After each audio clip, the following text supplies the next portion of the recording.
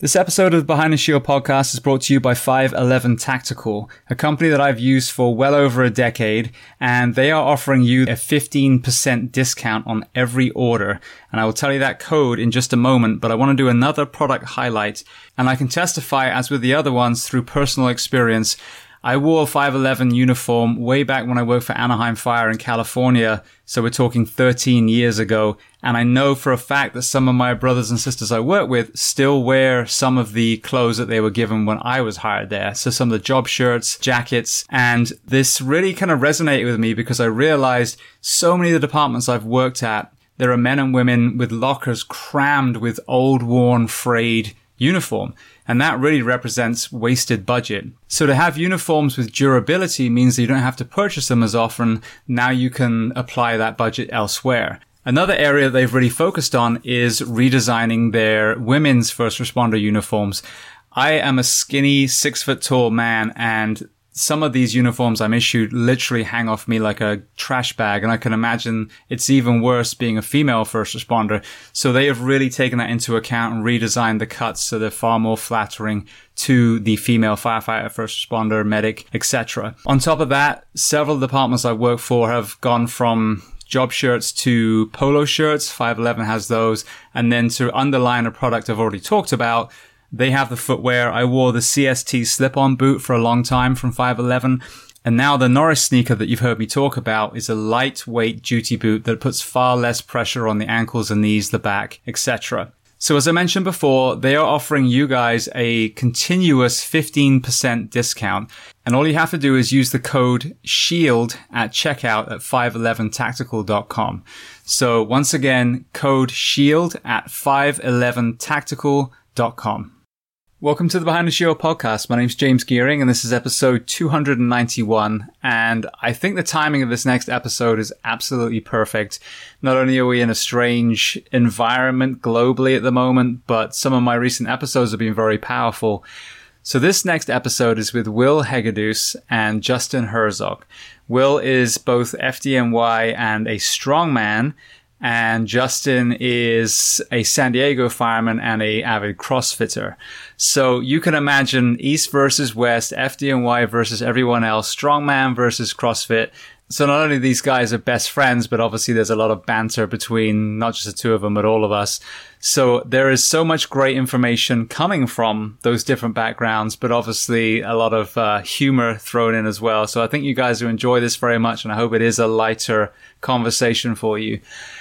Before we get to the interview, like I always say, just take a moment, go to whichever app you listen to this podcast on and subscribe to the show, leave feedback, and then leave a rating. I say this on every episode for a reason. The more ratings that we get, especially 5-star, the more visible we become on these charts of these podcast apps. And therefore, the people looking for solutions that are on here, they're able to actually find it. And the other side of this is this has become a library of free content. So I urge you guys to share these episodes, social media, word of mouth, whatever it is, and help grow this podcast so it really can reach every single person on planet Earth that needs to hear it. So with that being said, I introduce to you Will Hegedus and Justin Herzog. Enjoy.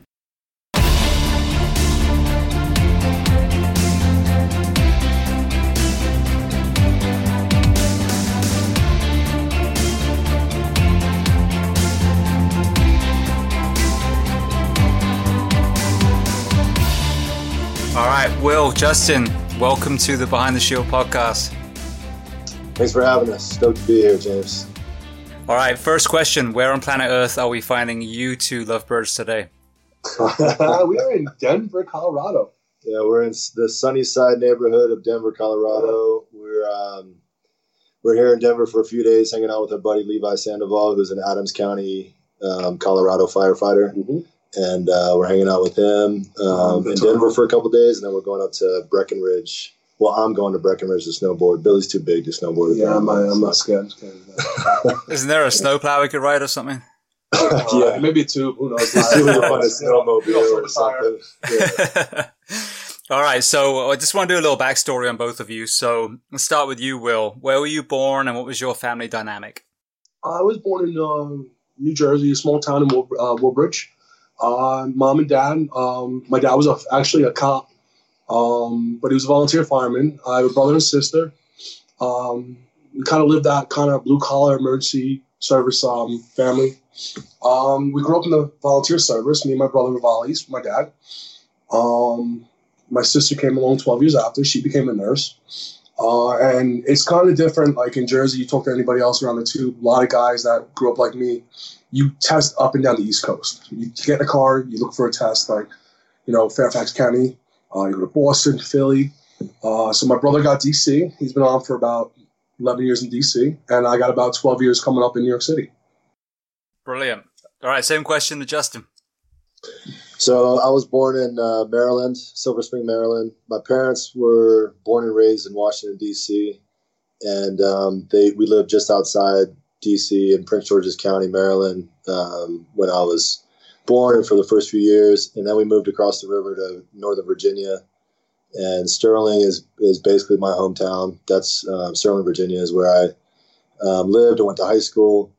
And I've got 5 siblings. So we have a big house. We had a big house, a lot of kids. And that's where we lived. And then you want me to get into my story with the fire service or? Well, yeah. Firstly, what did your mom and dad do? So my dad was an accountant by trade. He worked for Airline Pilots Association. He was the director of finance there for about 25 years. And then my mom had her hands full with us, the 5 of us raising us. And I was very fortunate. I come from a really solid, strong home of 2 parents that loved us and, taught us right and wrong, but they also just were examples of faithfulness and generosity and grace with their kids. We were a bunch of knuckleheads. And so I came from a very fortunate background. Brilliant. Well, we'll stay with you for a second. What about sports growing up? So as a kid, sports was everything. Sports was my life. I was convinced that I was going to be, center fielder for the New York Yankees in the majors and then, playing defensive back for some NFL football team. I thought I was going to be Deion Sanders when I was growing up. And so I played sports through high school. I played football, basketball, and baseball. I tried to play baseball in college. I went to Liberty University right out of high school and attempted to walk on, and I didn't make it. And so I realized that it's a lot harder than I thought as I, was moving up the ranks in sports and never ended up making a college sports team. Right. And then Will, same question. Yeah, I'm the total opposite. Maybe did like 2 years of football in high school, but other than that, I was so passionate about the fire service and EMS that my sophomore year of high school, I started taking EMT classes and I started riding an ambulance at night. So I didn't really touch a barbell. So maybe the fire service, honestly. I didn't know anything about deadlifting weights or anything in high school. I was more focused on trying to the fire service aspects of everything. Right. So staying with you then, when it got to actually finding a career department and you went to a boot camp, what were your physical preparations? A lot of cardio, actually. I took, funny thing, I took kickboxing classes. I know. Yeah, no, I had to get my heart rate up. And I did a lot of running. All I'm picturing is Napoleon Dynamite and that whoever that guy was with the American flag pants on. That was me. I was also like 225 pounds back in the day too. So in my version, I was a stick. Yeah. A lot of it was push-ups, body weight, sit-ups, pull-ups. Mentally, it was kind of more of a mental thing because when you go to the fire academy at The Rock, it's almost like a boot camp for military. Like it's paramilitary, and at first couple of days, it's scary. Like I remember walking in, and you can't walk on the sidewalk. Like they were like tucking your shoe pockets. It was scary. I was shaking. I've never felt that oh shit moment until I got to The Rock. So all my preparations went out the window the first day I was there. Right. So when you say The Rock, you're talking about FDNY? Sorry, FDNY. We call our fire academy The Rock. It's on Randall's Island. Yeah. So tell me about how you got from volley to getting hired by FDNY. I always looked at it growing up in Jersey. You look at my backyard, almost you can see the city. So it's like New York City's in your back, your backyard. It's the biggest apartment in the country, and it's like I tell people, it's like playing for the Yankees. It's one of the best apartments in the world. And well, you're rubbing Justin's nose in about the Yankees. Oh, yeah, you have to. You know, that's what he's here for. I'm poking the bear. Well, I'm a Yankees fan, so it's good. Yeah, but the part you didn't get to play for him is what I'm talking about. So, yeah, kind of put all my eggs in one basket. I did test other places, but I knew I wanted to be a New York City firefighter. Even before 9/11, I wanted to, like, you always look at, like, how, like, traditions they have. Like, they're so old school, and it's just a really good part to be with. And I don't know, I didn't want anywhere else, man. I just wanted New York. And my dreams came true after maybe 7 years trying.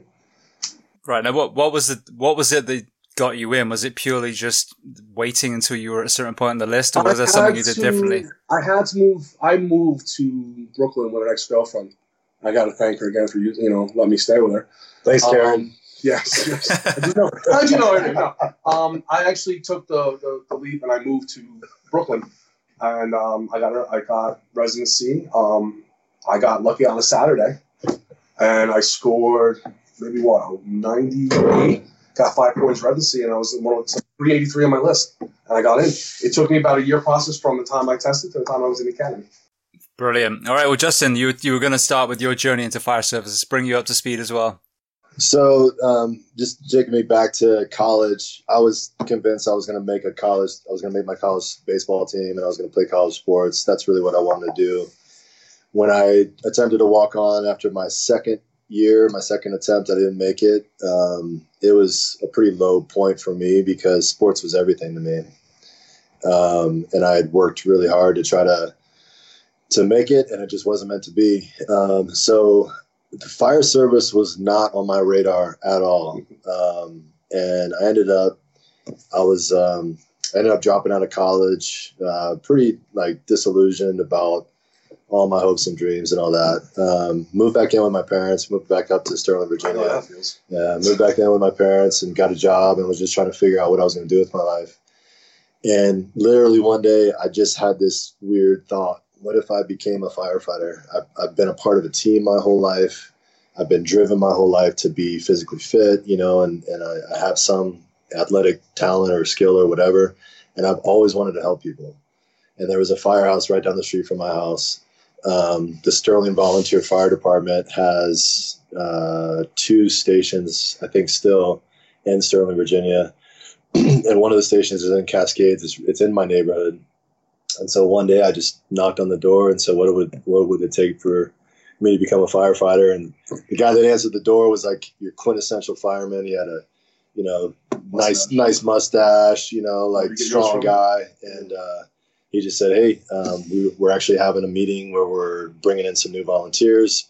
We'll set you up with a basic fire academy, and then you'll start volunteering with us. So that was in that was in 2000. I started as a volunteer with Sterling Volunteer Fire Department in June of 2000. Volunteered for 6 months, and then I had an opportunity to move to California, and that was kind of a different chapter in my life. I always wanted to come to California. Growing up on the East Coast, I would watch the West Coast games, the Dodgers play, and the Lakers, and the Raiders, the Los Angeles Raiders back then. Not anymore. And for some reason, I was always just drawn to California. So I had an opportunity to come out and check it out. So I did in October of 2000. I had a friend that was going to a college out here, and she just kind of showed me around, and I knew that I wanted to come out here. So I ended up coming out to California in January of 2001. Went a total different path. My first day in California, I actually met a girl, and that changed my whole trajectory, as it usually does, right? I met a girl that I ended up marrying, and I put the fire service on the back burner because I was focused on, life with her and being young. We were so young. We were 24 years old. And so I was working a few jobs to get her through school, and all the time thinking about, what I was going to do for a career. And I had a couple of things that happened while I was doing that. So she was studying to be a teacher, and I was working 3 jobs to help get her through school. She was working part-time and going to school full-time. And I was working at this bookstore one day in Orange County in Fullerton, California. And this firefighter walked into my store, and it was another kind of one of those like epiphanies, right? Like he walked in and I looked at him and I was working at this bookstore. I'd been there for a couple of years and they were trying to move me up. They were offering me like assistant manager position or whatever. And I was thinking, man, if I keep doing this, like, this is not me. This is not what I'm supposed to do. I'm supposed to be doing something else. And when he walked in, I looked at him. I was like, I want to be that guy, like I want to be him. So I actually walked over to him and said, how you doing? My name's Justin. How do I be you? And his name is Brad Hurst. I know Brad Hurst. He's an Anaheim fireman. Anaheim fire captain. Oh, shit. Yeah. And when he walked into the store, he was just, super nice guy. Was very like, he wasn't creeped out by this weirdo coming up to him saying, hey, I want to be you. He just shook my hand and he said, well, let's talk about that. If you're serious, why don't you come by the firehouse and we'll do a ride along and we'll talk about it. And so I did. Cool story about that too is Brad is a great guy. Brad is like, his reputation is pretty incredible. I've met numerous firefighters that know him since then, and they all rave about him. They all talk about, how respected he is and just very humble, great dude, and I didn't know any of that. I just saw him as a fireman that I wanted to be like. When I went to do the ride along, I noticed that. I noticed the respect that he got. I noticed, like everybody looked up to him. And we ran a few calls. I don't even remember the calls, but, we got positive attention. Kids were waving to us and all that stuff. People were saying, thank you for your service, all that we get often. But the defining moment was he sat me down at the end of the ride along and he said, if you're serious about this job, let's talk about the cost. Let's talk about what this is going to cost you in order to get the privilege to be a firefighter. And he drew me like a roadmap. In the middle of the piece of paper was a career job as a firefighter. And then he talked about all the different, aspects of our lives that are going to be affected, right? He talked about finances. It's going to cost you some money to be able to test and get your fire science degree maybe, or get your EMT, maybe become a medic, all that stuff. He talked about the experience that you're going to get, volunteering or taking classes, taking training, going to training sessions, all that stuff. And then he talked about the effect on your family. He said that if you're going to become a firefighter, it's going to change your life. And you should try to get support from your family. They should see that this is not just a job that you're picking up. You're walking into a lifestyle. Your whole life is going to be affected by doing this job.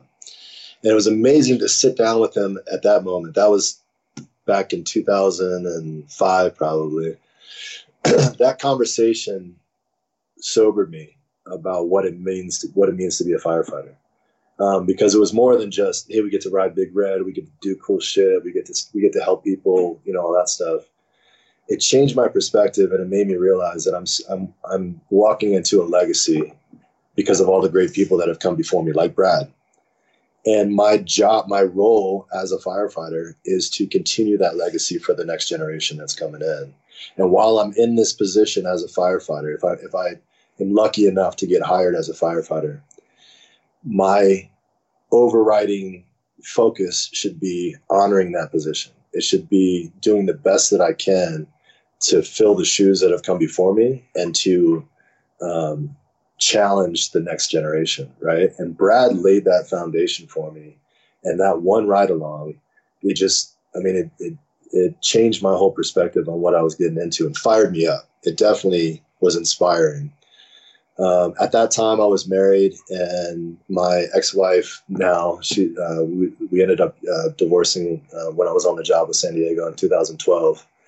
But she was a huge support for me. I mean, she had my back, and she believed in my dream of becoming a career firefighter. And we made a lot of decisions together in order to make it possible for me to become a firefighter. And Brad basically set that up. In that one conversation, he basically kind of set up the next few years of my life. So kind of fast forwarding with that, after that ride along, my ex-wife was from Southern Oregon. We were living in Orange County. I went to Santa Ana College to see about trying to, get into their fire science program. And I was looking at maybe volunteering, but I was also already working two jobs, working a full-time job and a part-time job. She was working part-time. She was finishing up her bachelor's degree. we looked at the prospects of making it in Southern California. We knew that it was going to be difficult. So we decided to move up to Southern Oregon. We moved to Ashland, Oregon, which is just across the California-Oregon border. She went to Southern Oregon University to get a master's degree. And I knocked on the door of Jackson County Fire District 5 and became a volunteer firefighter there in January of 2007. And my first meeting with the division chief there was Darren Welburn. He said, "What's your goal? What are you trying to accomplish by being a volunteer?" And I said, "I want to be a paid firefighter as fast as possible." And 2.5 years later, I got hired with San Diego City. And in that 2.5 years, I did exactly what he told me to do in that first meeting. He said, don't burn any bridges, keep your nose clean, don't make any mistakes that are going to cost you the opportunity to take tests, like, drinking and driving or making serious mistakes that, damage your integrity and all that stuff. And he said, and just follow what we do. Do what we tell you to do. Take all the training, go to all the classes, spend as much time as you can at the firehouse learning from the guys that are already here. Take the classes to get your EMT, to get your fire science degree, all of that stuff. I did all of that, and I got hired in 2.5 years, which I feel very, very lucky that it happened so fast for me. And to get hired with San Diego City, which was, in all honesty, I'm living my dream by doing what I'm doing. And during that time that I was a volunteer, I was the 36th volunteer that got hired. So that department is a combination department. There's 3 stations. There's 24 paid staff, 2 paid staff at each station every day. And then the rest of the staffing was supplemented by volunteers. So there were people that were assigned as student firefighters, and so they'd be assigned to a crew, and it was our duty to show up, as part of that crew. But then the rest of the time was just spend as much time as you can at the firehouse, respond with a pager when there's a fire or a call or whatever. And so I did that. I worked my ass off for 2.5 years there and was very lucky to get hired with San Diego City. And the story with that real quick is just my wife and I at the time, we decided that we were going after this dream of me becoming a career firefighter. And we were either going to live in Southern California, Southern Oregon, or the DC area. So I spent a lot of that, after I got my EMT certification, I spent a long time testing with numerous departments. I think San Diego City was my 8th test, maybe, or maybe my 8th interview. I can't remember, but I had been turned down by departments. I feel like everybody turns you down. Yeah. You never get that one. No one's ever got that one shot. It's always a rejection, and then out of nowhere, it's like, oh, there's that letter. Like, wait, what? Yeah. How many times? Yeah, it's crazy. It's a mental process too to go through all that, man. Yeah. Now looking back in hindsight, I'm right where I'm supposed to be. My dream of becoming a firefighter, when I dreamt about it, I wanted to work for a big city because I wanted to be a firefighter. I wanted to be a firefighter in the back. I didn't want to work for a department that would, because of the nature of the department, I would get kind of rushed into promotion. Being an ambitious firefighter, I wanted to be in the back for as long as I want to get good as a firefighter. I mean, it's a craft that we have to hone, and it takes a lot of time and experience. And so that's what I wanted. And I also, honestly, I wanted to work in the hood. I wanted to work for a big city and have the opportunity to work in a place where I knew that people were going to need us, that there were sick people, that there were fires, and there were, people that when they called 911, it was actually that they were in distress. They needed our help. I'm living my dream every day now with San Diego City. I've been on the job there for the last just over 10 years. And every day I show up to work, I'm thinking, man, this is actually what I dreamt about. I work in Lincoln Park, which is in Southeast San Diego. I ride engine 12 and truck 12. We rotate back and forth every 4 shifts. It's a big city. We have 51 stations and not over 900 and about 950 firefighters now. And I ride in the back. I'm a firefighter. I'm fastly becoming a senior firefighter, which is crazy to me with only 10 years on. But it's the nature of the fire service right now. And every day is like, I can't believe this is what I dreamt about. So I feel very fortunate with my whole journey, having never thought about being a firefighter when I was in high school or any of that. I was going to be the next Deion Sanders, and obviously that didn't work out. So now looking back, it blows me away. You know, that's amazing. Well, we're gonna have to wrap up. That was a great story, but hi, I'm here by the way. I'm just waiting my turn. Maybe we should do our own. I don't know. We'll do a part two. And another thing. No, but you hit on a couple of very, very interesting points. Firstly, for both of you, there was a person, an integral person. So obviously Brad, who, you know, like I said, 2005 was when I got hired with Anaheim. So I was probably going through the academy when you were having that conversation with him. Probably. But they're an amazing department. There's so many Brad Hursts in that department because they set the bar extremely high. But there's mentorship. So you're talking about, you know, both those people, the gentleman at the volunteer station and then Brad as well. You hear so much bitching about whatever generation, the millennials, the X Factors, the Ninja Turtles, whatever the fucking generation we're in now. But yet no one talks about finding someone and then shaping them, molding them. I was actually the guest on a podcast today, and I was telling him, I was a farm boy, so I knew how to swing a hammer and muck out stables and wrangle horses and do a lot of medical stuff with my dad, who was a vet. But I didn't know about bowstring roof construction or how to take apart a chainsaw, you know, so people took the time to show me that. And that's the thing that seems to have been lost in that discussion about them versus us, whether it's generational, whatever it is that it's up to the senior fireman. And I was a fireman my whole career as well, 14 years. And I loved that position. I never even wanted to go to the front seat. Someone showed us. You got to where you were by being taught. So it is on you to pay it forward. And of course, if you show someone 10 times they're not getting it, you have a problem. But if you don't take these people under your wing and show them and get them fired up, how the hell are you going to change your station? Yeah, absolutely. What's a station? Firehouse. There we go. Thank you. That's an East Coast, West Coast thing right there. All right, and the same with you, Will. I mean, no, it wasn't so much a mentorship, but from the perspective of so many people, especially when I first came on, I was extremely lucky, but there were so many guys, especially on the California side, that have been testing 4, 5, 6 years. And to make people realize that when you're in the right place at the right time, and it took a girlfriend to get you in the right zip code to really move it forward, that you just gotta trust the fact that if it's what you're meant to do, it will happen. It just may take a very unusual form, whether it's a girlfriend or... I even go to, like, even that mentorship, like, I, you know, praise my parents for helping us. You know, they knew we wanted to move out. Like, me and my brother could have been firefighters in Woodbridge, our hometown. Like, you know, that's where we live, but we wanted to go outside. We wanted to go to a big city. So I actually kind of credit my parents for actually helping us, like, you know, what they call it, the empty nest syndrome. Like, my mom had it because we moved, but she was always behind us, you know? She definitely, like, she pushed us in the right direction.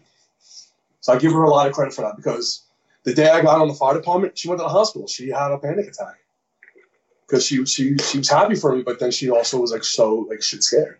I'll never forget that. I brought all my, like, stuff home from the quartermaster, and she went to the hospital. Crazy. Yeah, I mean, it is, though. It is. My ex-wife, we went and watched Ladder 49 the day I finished the academy.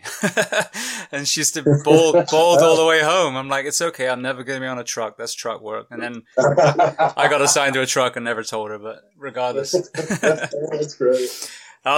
So the other thing is, so let's talk about that for a moment, because you're absolutely right. There is a culture of flying up the ladders in small departments, I'm sure, but definitely in some of the larger departments. And, you know, horses for courses. Some people are meant to be at the pump panel. Some people are meant to be on the front seat, but there's often the wrong driving factor. It's not the desire to be in that role. It's more like a pay scale or, you know, whatever it is. So what, from the FDNY side, because I mean, you know, I've seen the departments that I am in FDNY. Is there a lot of pressure to promote, or are you such a big organization, and is it paid enough where you can settle in the senior fireman spot if that's what you want to do? There's no pressure to promote. Like, I'm assigned to a truck. I can set up my whole career. I'm in a really good house. I'm in 7 Truck in Midtown East. I have some good senior men there, like they've been there for 30, 35 years. That's awesome. I feel like New York City, and when we go to the East Coast, West Coast thing, like there's a lot of tradition in New York City that I'm proud of. And one of them is the senior men. I've seen senior men come into the firehouse and it's like, oh, he's taking a detail. Guys are fighting to take his detail. He has a 12 by and he'll sit there with you and, you're not going to sleep at 2 o'clock because like you're trying to take him out. Like, there's so much like tradition and like, I don't know. It's just a really good feeling where it's like you have a good senior man, you have a good house. So there definitely is no pressure to promote. If you want to, it's great. In New York City, though, sometimes like if you promote, you have to leave your house. You have to go to another like borough even. So some guys don't want to do that. Like right now, I'm studying. I'm trying to get promoted. I got almost 12 years on. I think it's my time. Not even for the pay raise. It's just what we talked about before is I like teaching guys. I would like to be a good boss that one day, hey, we're gonna have a drill. And we're gonna talk about this. It's my own. No one's pushing me to promote. Let's put it that way. You can do it on your own terms. You can do it with 5 years. You can do it with 20 years. I just think my personal feelings is I wanted 10 years as a firefighter because I don't want to be a boss at 5-6 years where I didn't know anything. I want to learn the job. There's so much to learn on our job. And working in Manhattan, there's so much to learn in Manhattan. Like if I tell you now what a Slither building is, you probably wouldn't even know, right? There's so many things you got to learn. It just opens up your mind. Like wow. So I'm taking it all in right now. But now I got over 10 years. I think it's my time to promote. Yeah, well, that's good. And that's when you're ready. I used to have a 10-10-5 plan of, 10 years as a fireman, 10 years as a lieutenant, or captain in California it would have been, and then 5 maybe as a BC. But then when I got to 10 years, I was like, well, maybe 5 more as a fireman. I'm the same way. I thought the same way. Yeah, maybe. And that's the thing too in New York is that we're so big that out of my whole career right now, I've never worked outside of Manhattan. And there's 4 of the boroughs. I don't even know how to work. There's so many. The Bronx is multiple dwellings. Brooklyn's got brownstone. Staten Island's got private dwellings. I've never worked there before. We're so big. That's why you always hear hey, my so-and-so friend's on the job. It's yeah, mine is so because there's so many guys. So to me, it's I like working around because I'm more experienced at the type of buildings I have. Yeah. Well, and that's very specific, isn't it? It's funny when you talk, people are they act as though tactics are going to work wherever you are. And it's, you compare just like you said, the brownstone versus the high rise. I mean, there are so many different elements to each. And that's why I really hate when they will move crews just to break them up. Oh, they're too close and they start spreading everyone. There's no substitute for a crew that's cohesive, that's worked together, that knows their first due, that knows where the pump panels are, where, whatever it is, the back roads that are blocked, the fences that are in the way. And as soon as yeah. So many things that you don't know about, hey, we just drilled on that. Oh shit, we had a fire. Hey, wow, we just drilled on it the other day. Okay, now I know I got to go through the front door to get a portable to the rear. It's great. And then even Manhattan, you're going sometimes 200 feet below ground for stuff. It's insane. Yeah, exactly. I mean, most firemen wouldn't know how to respond to the subway. There's someone under a train. What do you do? Well, I don't know. No one knows no one knows what the yellow box is. Yeah. Exactly. All right. Well, Justin, you said again right now you're staying as a fireman. So what's kind of your philosophy on that? Well, I think what's going on in the fire service across the country is we're losing a lot of great experience, and just because of the nature of things, we're as far as San Diego City, we're a lot of great experienced firemen are retiring, and we're losing all of that experience and expertise, that knowledge that you're talking about, right? Knowing not only their district, but knowing the whole city. And, in San Diego, it's unique because we have the combination of wildland and structure firefighting. So we have the urban interface and all that, which is a total. I have no idea what that. Yeah, right. Yeah, I have no idea how to fight a wildland fire. Yeah. So Billy. I don't know who Will is, but Billy is well versed with high-rise firefighting. And although we train really hard with that in San Diego, we don't do that nearly as much as we do canyon fires. What's exciting to cut you up with the high-rise is when I was a volley, you see a header from like 2 blocks away. Oh, we got smoke showing. I pull to a high-rise fire. I get to the fire floor, and there's nothing showing because the door's closed. Like, that's mind-boggling to me when I first got on the job. Usually you're like, oh, we have a fire out, boys, let's get ready. Now I'm on the floor of the fire, and I'm like, where's the fire? And it's behind the door, and it's ripping. You never know. It's so mind-boggling about how like fire works in like different types of buildings and everything. Yeah, and the positions that we are on the, no matter where you're at on the rig, it's important that you're good wherever you're at. So I think sometimes because of the way that the fire service is right now, with a lot of people that are, feeling pressure to promote quickly, whether it's financial or it's just pressure in-house or whatever, they feel like they're getting stagnant or whatever it is.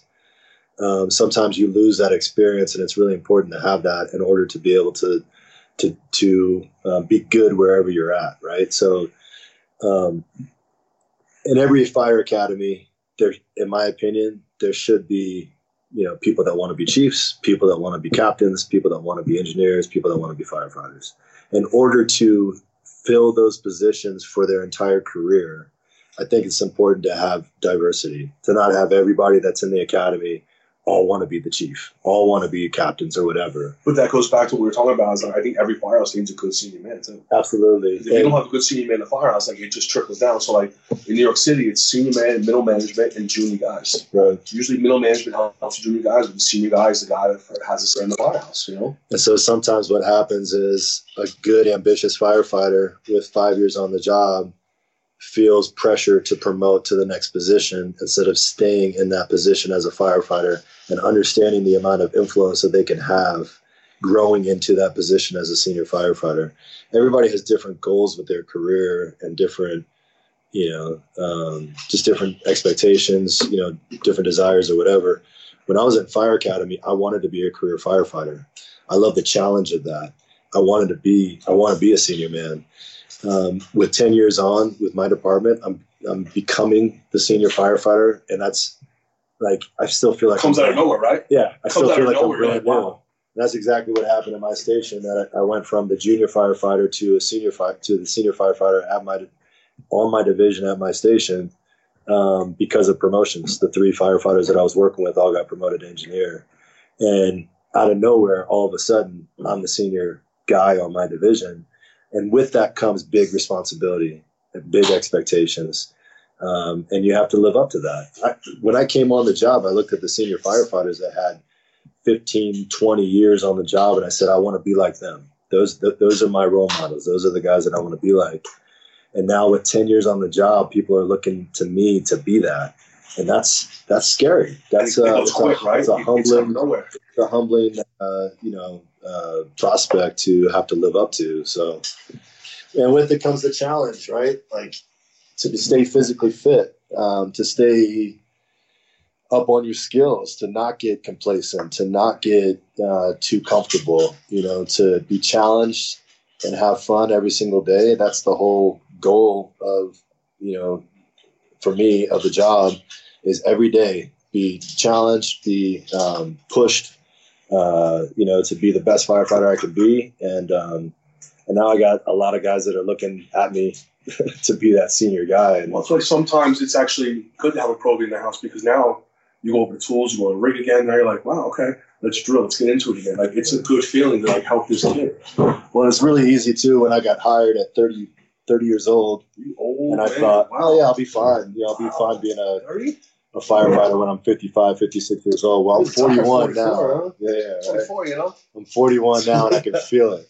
I can feel like it's hard. You don't look it though. How about that? Well, let's interrupt for a second, because there's an interesting observation of that. So, because I'm 45, almost 46, so I retired when I was 44. Wow.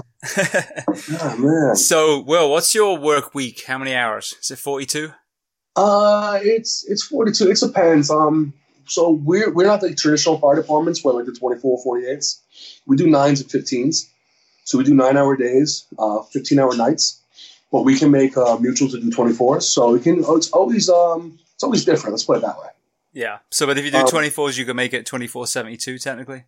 We can work on that. Yeah. Or like, so it's different.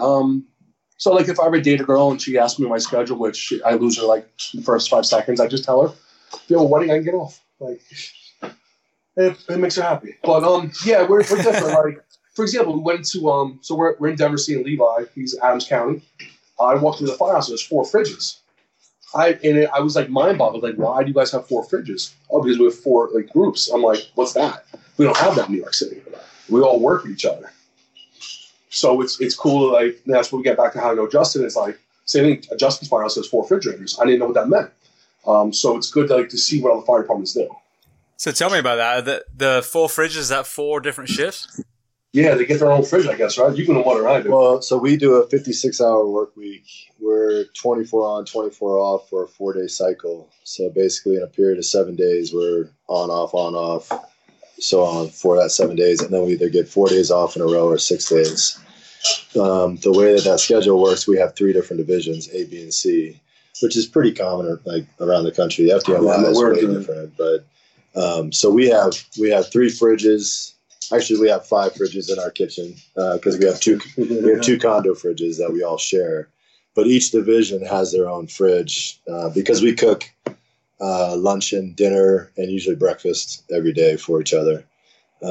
So that's how our firehouse kitchen works. Yeah. So my observation is this: you got 2 gentlemen that are close friends, do exactly the same fucking job. Even work through O2X, work through 555 in the same country, and Will does 42 hours a week and Justin does 56 hours a week. And this is one of the things I'm trying to get the profession to understand, is that I think the 42-hour work week is exactly what we should be doing. That's almost like a civilian work week, but the 56 has gone like, just, it's crazy. And so when you're talking about aging, in the grand scale of things, in a native tribe, is 41 years old? Absolutely not. But in a fire service where we work 56-hour work weeks, by the time you get to your 40s, you're literally falling apart. Even if you take your job seriously, because you're not getting the rest and recovery for your body to heal from that extra training that you do because you're an aggressive firefighter. Oh, it definitely does something to your body. I feel it. I'm 36, and I don't know how you feel, but... Yeah, you don't look a day over 40, too. So I lost my hair at 12, so there's something in common, at least. But you see what I'm saying? Like the same job, same absolutely. profession. If we were in the trucking industry or the airline industry or the shipping industry, there's an industry standard. So how in an industry where we get up in the middle of the night and search a burning building, pull a child out, and then work pediatric code, medications and algorithms on them, are we a profession where we work 56, And in the same country, we have brothers and sisters that work 42. That's what drives me crazy. And that's where, even though I paid union dues for 15 years, I'm like, isn't that the fucking 101 of what a union does, is working conditions? How have we allowed this disparity between each of our counties and cities across the country? Yeah, I understand it's a complex issue. Like it seems really cut and dry, but I'm not on our union board. I'm a proud union member, and all that. And I support the decisions that they make. I know it's complex. I know it's more complex than just that, but yeah, it would make a huge difference if we, had a schedule that was more conducive to recovery, not so much driven by production, but more driven by, the opportunity to work hard and then rest, to be able to get back to that, to get back on shift and be ready to go. I think that our schedule is definitely not the best. It's not the worst, but it's hard to get that recovery in the in between days. And then it also gets into what you talk about with the sleep, is that, yeah, you might go to work and, people ask you, oh, do you sleep? You do, but it's not good sleep. You're always at that state of readiness. So it's not like when you're at home, you have, versus home versus the firehouse, like it's 2 different like kind of sleeps. Like you're sitting there in bed, like, when's it going to go off? Like, when we're going to do, or it's like every other hour, like you get that deep sleep and then you're out. So I don't, my sleep patterns are all messed up still. I remember when I was married, like my ex-wife wanted to go to bed at 9:30. I'm like, no, I'm up to 12, because that's what I did in the firehouse. It's just how, you live. It's crazy. You're gets used to it, I guess.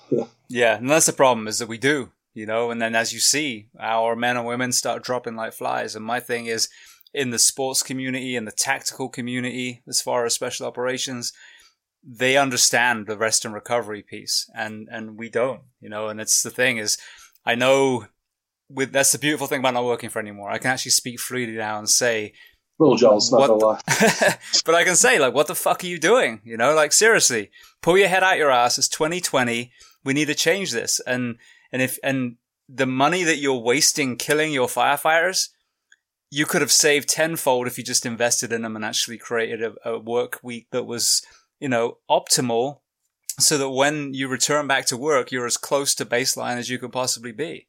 So that's my thing is, it's, here we are talking to two people, and Justin works basically 2 full work days more than Will doing the same job, so, yeah, you guys don't have to speak against it because you're in that. But I mean, I can't help but highlight this because this is one of the main reasons we have the mental and physical health issues that we have. So I want to touch on that real quick. I know we're going to go into it a little bit later. O2X. I just got back from DC, working with them, and they have this awesome portal that I'm glad that the DC Fire Department actually, paid for all their members, and it goes into well, we'll go with O2X a little bit with the East Sweat Thrive, but like their Thrive part is all about sleep and like mental health, and I'm happy that there are departments out there that are pushing this now. Because 5-10 years ago, there wasn't companies like this out there. No one knew how to do like sleep patterns or like sleep studies. Like I have sleep apnea. I didn't know that. There's so much stuff out there, which I'm proud to say like O2X is helping. Like there are departments that are finally realizing it, I guess you almost say, And I'm proud that it's a small step, but it's happening. Yeah. And my whole thing with this project is this. There's things that are out of our control. That's what it is. If a plane falls out of the sky and crashes into a building, no one knew that was going to happen. But when there's things that are killing our men and women that are completely preventable, then you have to draw a line in the sand and say enough is enough. And that's kind of my take. I agree. Yeah. So control the controllable. Yes, that's what it's all about. Exactly. Which is what we preach we do on the fireground, yet we don't do it with our people. All right. Well, then, so what I want to do, get away from that now, it's my soapbox moment, is from each of you visiting each other's departments, so obviously far west and far east coasts, tell me something that you saw the other department do that you thought, wow, that's a great idea. I should take that back to my department. Not that I'm the best, sorry. You mean to tell me sorry that an FDNY firefighter is going to learn something from a San Diego City firefighter? I'm kind of out on that one. You crazy, James. I know my boys going to listen to this. I cannot. My ball's going to get broken in the kitchen. I was taught we're the best. Everybody else, I'll be honest with you. Not even going into like what I learned. I was more so with Zog. I have actually a good friend, Dave Hay. He's an LA County firefighter. I met him, went to a firehouse. We'll get to that story another day. That was me being dumb, met a girl, went to LA, didn't know anybody. Yeah, ended up that. We'll talk all your stories begin with it's always a girl. I know. It's always and then, yeah. That's why I have you as like an older brother now. Yeah. What I think is crazy, so a truck company in New York City, right? We're aggressive. The truck company flies the fire, we search and rescue, all that stuff. When you go to LA or like any in the West Coast, a lot of truck companies go right to the roof. And I'm like, what? Like, I was like, oh yeah, the captain and the whole crew goes to the roof and vents. I'm like, who finds the fire? Like, I'm so used to East Coast firefighting, the aggressiveness and all that stuff. Not saying they're not aggressive, it's just I was like culture shocked that knowing that their tactics are different than ours. And like, I was just like, wait a minute, but truck company finds the fire. They open the door. We're like, truck appreciation day. It's like metal day, And you go to the West Coast, it's so different. Or I'm in a really, really good spot where we ride 6 guys on our truck. No other department in the country does that. Right? But we all have positions. So I'll go to the West Coast, down south, and they're like, oh, we ride 3 on a truck. I'm like, wait, what? Like, how do you do it? So, I mean, I give them a lot more credit and like respect for that, but it just blows my mind that every guy in New York City has a position, and it's a position that has to be done. I know we're a big city and all that stuff, but you go out west, and it's like, yeah, we ride 4 on a truck, 5 on a truck. I'm like, how? So I think I give them a little more respect because they do more with less, you know? Yeah, what's that you said as well? It's specific to the buildings. If you got a multi-story building, you're not going to be automatically venting over the fire because you might have a second-story fire in a 5-story building. Whereas when I worked in Anaheim, I was on a truck company too. We rode 4-man on the tiller, and 9 times out of 10, you were literally venting over the fire. So it made sense there. But I think that's it, is you can't then say, oh, Mittendorf sucks or FDNY sucks. Well, it depends where you are and what you're assigned to specifically. Yeah, I just think the bottom line is that, you know, as a firefighter, we should all be learners, right? Like I remember going through my first basic fire academy, and some salty veteran firefighter said, "You're going to forget more things than you'll learn." And I was like, man, what the hell does that mean? Like, that doesn't even make any sense. But now I understand it, because through all the training, I've been in the fire service now for just over 13 years, and I'm still new. I'm still, learning the time. You dropped something over there. What I dropped? Your time. But, from the very beginning, that what he was trying to say was be a learner. Learn every single day. So I think the biggest thing is that we learn from each other. The job is different in New York City, in Manhattan, everywhere. So when Billy goes to work, his job standard is going to be different, because the 911 calls that he's going to are going to be different than what I get in Lincoln Park in San Diego. And so you have to meet that standard. That's the standard. The standard is, why are people calling 911? And so if he were to show up to a canyon that was on fire with houses, I drop back and punt. Yeah, honestly, with houses that are on the canyon rim, in danger of the fire actually catching them. Like, I wouldn't know what to do. You wouldn't know what to do. I mean, I'd try my best, but I wouldn't know what to do. And like you said, when we show up to a fire, the pump goes inside and the truck goes to the roof. That's what we do. And, for as dangerous as that seems to other people around the country, when you have the resources and you're fast and you're well trained, you can accomplish that really easily. And the goal of the truck is to help the pump solve the problem, right? The problem is that there's a fire inside. So you create a heat hole so that all the heat and the smoke and everything it goes up, and it enables the pump to get deeper to find the seat of the fire and put the fire out to solve the problem. So we're not just haphazardly going to the roof like we're cowboys or something like this. We're well trained. We work on it all the time. Just like, the FDNY crews do with their high-rise fires, with all the stuff that they deal with. Subways, I don't know what to do in that situation. So I think the biggest thing is that we're all learners. We learn from each other. And if you remember that you don't know everything, you're learning every day, that's going to help lead to a lot of success in your life and in the fire service. And then real quick, I want to touch on what you're talking about, like East Coast, West Coast. Not even like firefighters, like, you interviewed Amanda Marsh, remember? That lady, oh my gosh, she was a sweetheart. Like, She came to New York City, and we got together, and we went to the 9/11 Museum, but we went with a couple smoke jumpers, and I was like in awe of them. I'm like, oh my God, you guys jump out of a plane. But then they were in awe of me that I'm with the high-rise fires. Like, it was like a mind thing, like, wow, we were both in awe of each other.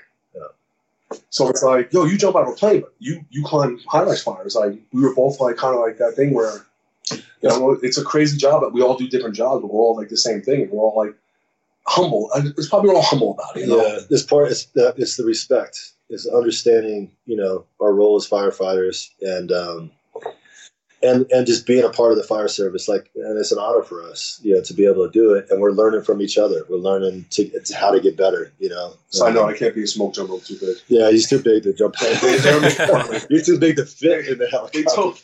They were making fun of me. They told me I was too big. But it's hurt my feelings a little bit. But I think the key is this humility, isn't it? Because we do it differently. Okay, that's great, but learn from each other. Like Bruce Lee said, absorb what is useful, discard what's useless. If you're going to be a wildland fireman, of course, most things in high rise may not pertain, but there might be some forcible entry thing that you saw where you get to a house right on the interface, and you're like, fuck, I got to force that door. I've never seen that kind of door before. They got it all reinforced because they think it's some sort of protection against the fire. But I remember doing this thing at this fire conference where actually I know how to get past that lock. You add it to your toolbox. But arrogance and ego is the absolute enemy when people start saying, oh, it's stupid getting on a roof. It's dangerous. You know, and I heard that when I came back to Florida after the West Coast. And I'd be like, let me get it straight. So you're saying it's dangerous to put two guys on to quickly cut a heat hole versus two engine companies under the fucking roof that you think is going to Django on their head in just 1 second. Right. You know what I mean? It doesn't even make any sense. No, that's right. We agree. Yeah, definitely. Say again?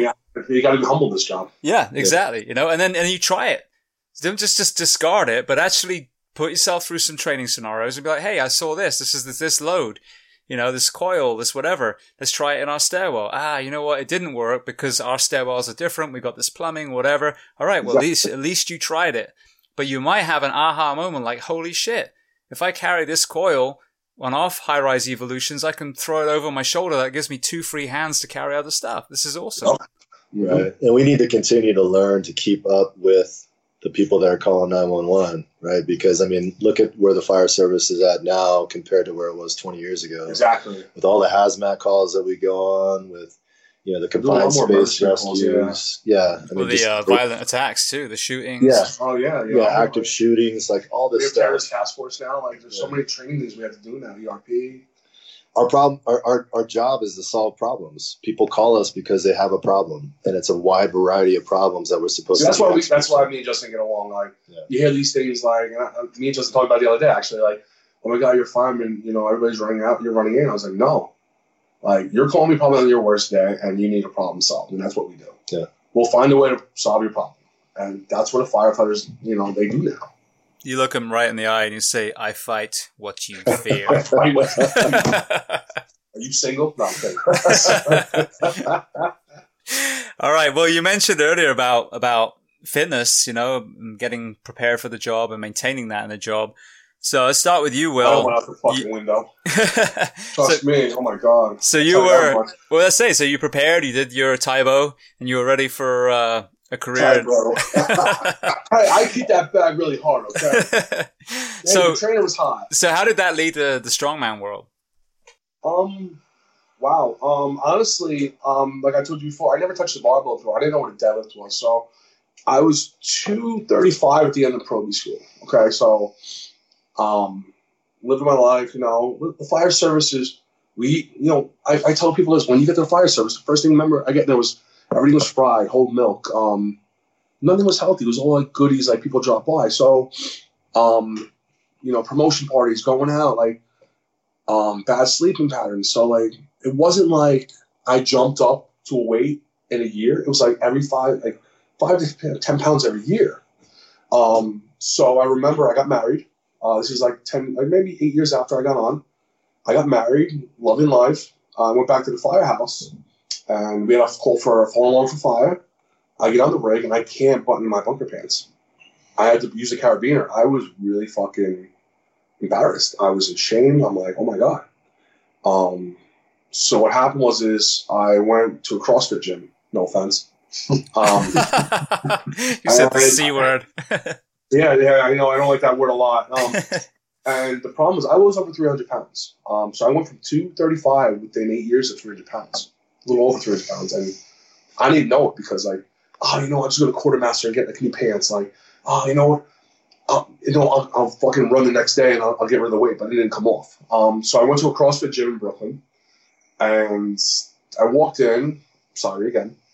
And guys were with their shirts off, like doing these weird muscle up things, looked like they were twitching.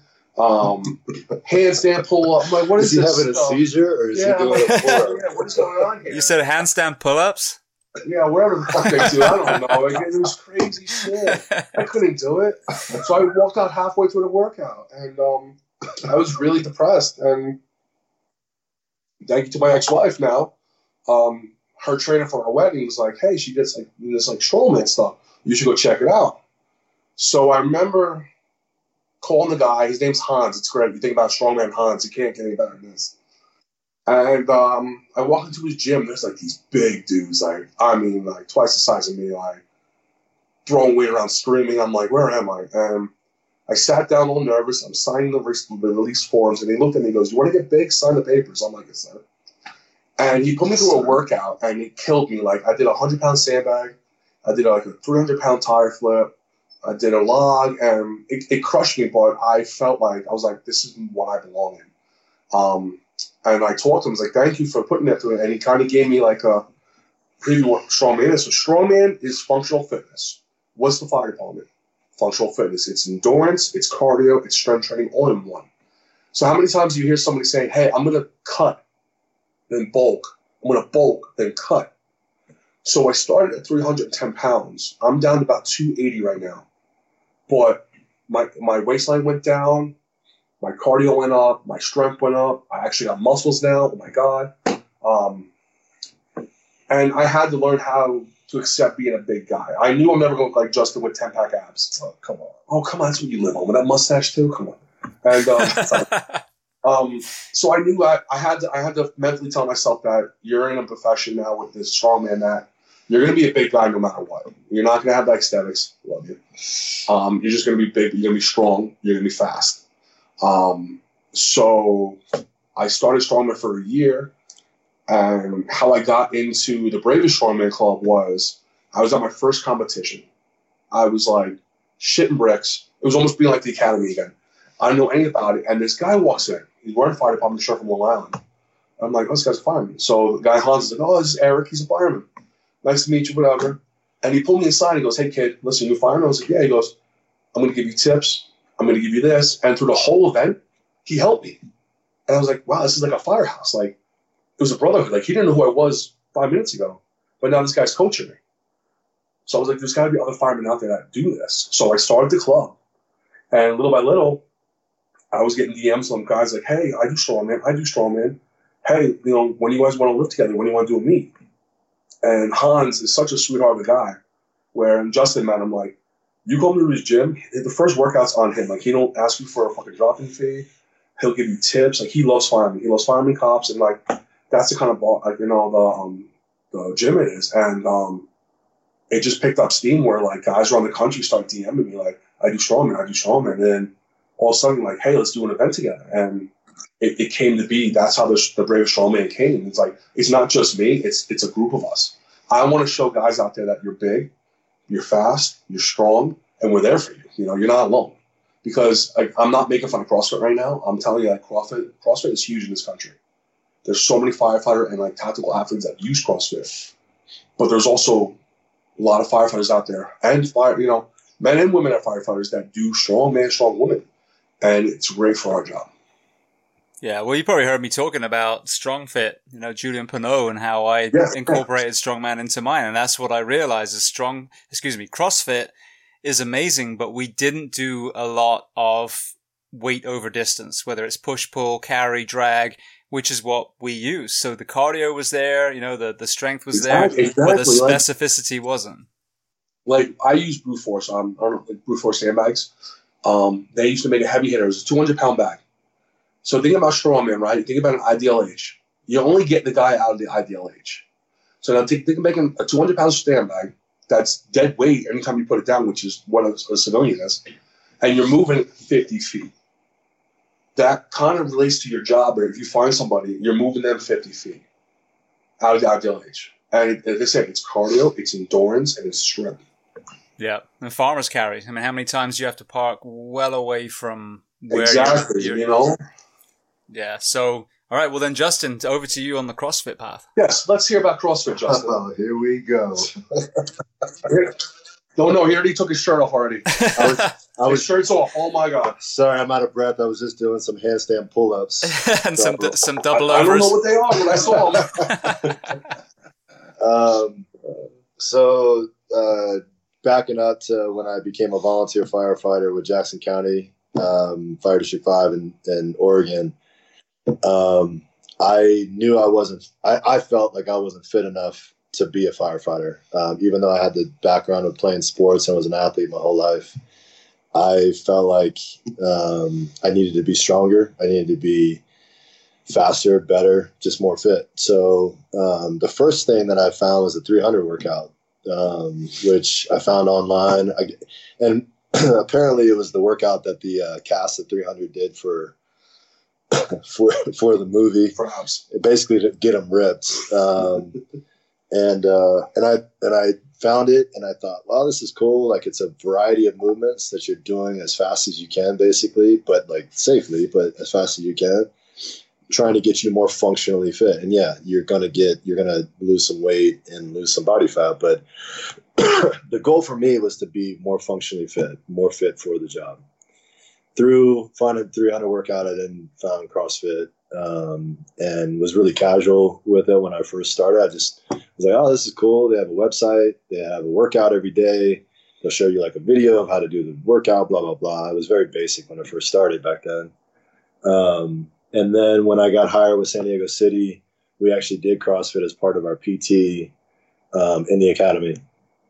And so that was my real introduction to like, I guess, formalized CrossFit. And I thought it was cool, but I still wasn't sold on it. And then early in my career with San Diego in about 2011, I worked at a station with my captain of my crew he owned a CrossFit gym up in Temecula. And he basically like taught me what CrossFit was, and I liked it. I thought it was fun. I thought it was definitely translatable to the job to get me prepared for the demands of the job. So I started doing it. I joined CrossFit Invictus in 2012. And initially it was just to be fit for the job, and I was really casual with it. But I did my first competitions in 2013. I did the California Firefighter Olympics and the U.S. Police Fire Games CrossFit events, and really fell in love with the competitive side of it. And so I started being competitive. So I still compete, but my main motivation is to be fit for the job. Exactly. I'm not, and I have to say, like, there was a time on the job that I think I was more focused on being a good competitive CrossFitter than I was being a fit and good fireman. And my skills definitely suffered as a result of that, because I put too much emphasis on, the competitive CrossFit side of things. And I never made it to like the games or anything. I do the Open every year, and I'm consistently in the top, 2% of everybody in my age group that competes. But being in that category is a long way away from being the people that are competing at the CrossFit Games. So I was never at that level, but I was trying to be. I was focused on trying to be the best competitive CrossFitter I could be. And my skills as a firefighter suffered because I spent too much time focused on that. So do you feel it's a balance then, right? Because I feel the same way. I think it's important, fitness in general, for a firefighter, we need to be strong. We also need to have endurance. We have to have muscle stamina. We have to have a level of fitness, because the nature of the job, like I said before, our standard is 911. When people call 911, they expect a superhero to show up. That's really what they expect. Yeah, you're right. And then they'll show up. And none of us are superheroes. We're just people. Yeah. So we do the best we can to prepare ourselves. And as far as the physical fitness side of things, we need to do it all. We need to be able to lift heavy shit. We need to be able to run for long distances, or row, bike, whatever it is, go for long distances. We need to be able to do all of it. And CrossFit does a good job of preparing us for that, but it's not everything. I think it's important for us to try everything that we can, that we enjoy, that's going to help us get fit for the job. So that's why I think, honestly, me and Justin, like the way we are, like we are like brothers. You could tell anybody that, but what I love about Justin is that we'll be at an O2X conference or FDIC, and we're both competitive. So he might tell me we're doing a CrossFit workout today. I'm not going to say no to him. But guess what? The next day, we're doing heavy deadlifts, and he's not going to say no to me. So I feel like we push each other to try other things. Yeah, I'll make him do burpees, and he'll lift me. Yeah, he'll make me lift heavy yokes. San Diego, we had a deadlift record, and I had to do 5 burpees. It was the worst day of my life. Reluctantly, he did. Well, you hit on a very good point, though. I talked about this in this interview I did earlier, where we're all different. You know what I mean? And there's this whole thing like, oh, what should a firefighter workout look like? And it's like, what does a firefighter like to do? So you can be a great triathlete, and that can be your passion, but just understand that you're going to have to do some strength work because you're purely, mainly an endurance athlete. Or you can be a Highlands Games competitor, Well, that's awesome, but you've got to work on the cardio side. So take whatever sport that you love and make that the nucleus of your training, but just understand for the specificity of the job, wherever that discipline is lacking, that's what you have to work on. It doesn't have to be all the time. Do primarily strength work, but throw some cardio in, and then you're going to be a well-rounded athlete for this profession. So now that leads me to, I want to ask you a question now, because I know I'm dead set on this. My views is, what is your take on working out at the firehouse at work? All right. So for me, coming from a 24-hour position where it's 1 day on, 2 days off, and pretty much my whole career, so that's a third of your time is at the station. So if you want to be a good athlete, you're not resting that day clearly because you're getting your ass handed to you. Mm-hmm. So I'm a big fan of working out, and the thing that the knee-jerk question is like, oh, what if you get a fire? And my honest opinion is obviously I'm not going to do fucking Murph in the Miami heat. See, that's what I want to hear. In the middle of, that's what I want to hear. But I'm going to work out to a point where if I throw on my bunker gear and I'll leave everything open, and I'll have coconut water on the way to the fire, then it's a little bit more than a warm-up, but it's no different than if I'd worked on the fire ground for 10 minutes. But having the mentality that you're not going to work out on shift is so counterproductive, because if I get a fire, my recovery is such where by the time we get there, I'm going to be almost 100%, and guarantee the guys, the men and women that do work out are still going to perform so much better than the people that use that as an excuse not to work out. Exactly, because I agree with you what you said there, because I don't believe in working out at work like that. You're right. You want to work out, don't work out heavy. Like, you're not doing a heavy leg day. At 3 o'clock in the afternoon, you're doing a 24, because then you might have a high-rise fire. I'm a big, guy. I'm like, you want to do a little cardio, you want to do light weights, yes, but don't go heavy, because then you have to do your job. Like, I think what you said was perfect. Perfect example. What I said. So I just all rolled up now. I disagree a little bit with Billy on it. Here we go. This is what I'm waiting for. And this is, I guess, ding ding. This is my bottom line.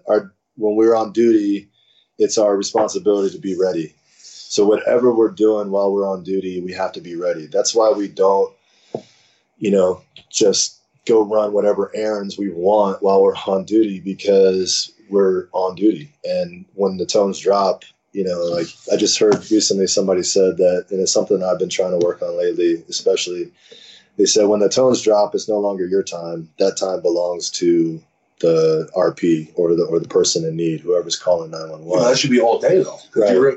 You're there all day to help somebody, because you never know when the tones drop. True. So here's my bottom line is you have to always be ready. I don't think working out is a bad thing. I think it's but how hard are you going though? That's my thing. Yeah. So I think that you always go. Are you going to go to like exhaustion and then you're going to get on the rig? No. See, that's what I'm talking about. Guys do that. And I'm like, why are you doing that? I think you're agreeing, not disagreeing. I think we're agreeing overall, but sometimes I squat heavy. Sometimes I lift heavy when I'm at work. No, the next one I got you. I'm ready for. But here's the thing: are you heavy, or you're going to absolute failure? Like you can't walk to 5 minutes. Right. And so I'm not doing that. So you're sensible heavy. You can do heavy. Okay. You can do a WOD where you're tired, but you know that your capacity, same with Will and same with me, that if we get banged out, it needs to be the intensity where if it's like a 5-minute drive to wherever you're going, by the time you get there, you might be dripping sweat on the patient or, hot in your gear, but you're basically going to be able to perform pretty much whatever you can perform. Okay, you're right. As long as you can perform. Whatever you do while you're out on duty shouldn't prohibit you from being able to respond when 911 is called. You should be doing things that are preparing you for that, because that's why we're there. We're on duty to respond to 911. Everything that we get to do while we're on duty is all extra, And so when you're working out, that's not the time to really test your red line. That's not the time to try to go for your 1 mile time trial. I'll agree with you on that. That's not, I agree, and that's also not the time to try to lift your heaviest yoke that you've ever lifted. You're not going to put 800 pounds on your back and then go to a fire. Right. You can still work within that spectrum where you're pushing yourself, but at all times you have to be ready for those tones to drop. It's no longer your time. It now belongs to the people that are calling 911. Yes. And when they call you, they're expecting a superhero to show up. So anything that we're doing that prohibits us from showing up and doing our best superhero impersonation, that's what we need to be focused on, is having that proper balance. So Yes. Okay. I go hard in workouts when I'm on duty, but I'm always mindful of, Those tones are going to drop. do I have food on the rig? Do I have water on the rig? Am I prepared? Am I fatigued going into this workout already because I've been working multiple days in a row and I haven't really slept that much, or life is busy and I haven't really slept that much, or whatever it is? You have to be responsible for that yourself. And my crew might be all about it. My crew might be like, hey, let's do a circuit. Yeah. And if I'm not prepared, I shouldn't just say, all right, yeah, I'll do it. And then I end up being, so, I end up being on the goal of the workout at a firehouse is not to leave you on the floor after. It's to get you prepared to be able to respond. So you have to keep that in mind. In my opinion, sometimes that means I will lift heavy. I will back squat heavy. I will deadlift heavy. I will, do. But like we said, you won't go to exhaustion. You'll go to failure. Yeah, You're not going to go failure. I won't do this. I won't have the same intensity that I have when I'm off duty and I'm at the gym and I'm training for something specific. So. And here's my next one. You ready for this one? It's probably going to piss a lot of people off. Go for it. I'm a New Yorker, so I don't care. What is your take, and I'm going to ask Justin too, on working out? Are you the interviewer? No, I am. Because you did a podcast a long time ago. I was listening to it with a couple guys, and I don't know where they're from, but you talked about this, and I've been waiting to ask you this question too, and I wanted to give you my response on working out in bunker gear. Oh yeah, that was probably John Spearer and Pip. Oh, that was him. Yep, that's the guy. Because they have conflicting views. Yeah, so my view is super simple. Super simple. Firstly, common fucking sense, you don't work out in gear that's covered in carcinogens. That should be thrown out the window because that's just common sense, you know what I mean? So if you're questioning First round's on me, we come to New York. So secondly, though, the same was what I love about CrossFit, what I love about Strongman is the only place you can really get uncomfortable in gear is at work. You got your pack there, you got everything that you need that you're going to be doing.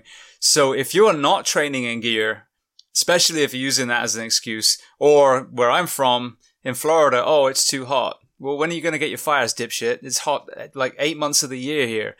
So again, you have to use common sense where you're not going to put yourself through a smoke diver day in your gear. But if you don't get uncomfortable and get that feeling of, I just want to rip this gear off every so often, then you, like Justin said, are you truly ready to respond where you haven't put your gear on for months and months and months? Or if you have, it's just to take your 9/11 selfie and then take it back off again, put it on Instagram. I love that Instagram stuff. But it's one of those things that the fire gear is, I hate it in the fact that I can feel so good moving in shorts, but I put the gear on. It's never the exertion that beats me down. It's the heat. I get so hot. So to me, that's how you create getting comfortable, being uncomfortable, because in that worst day when your adrenaline's pumping, Murphy's Law, it's going to be in the middle of summer.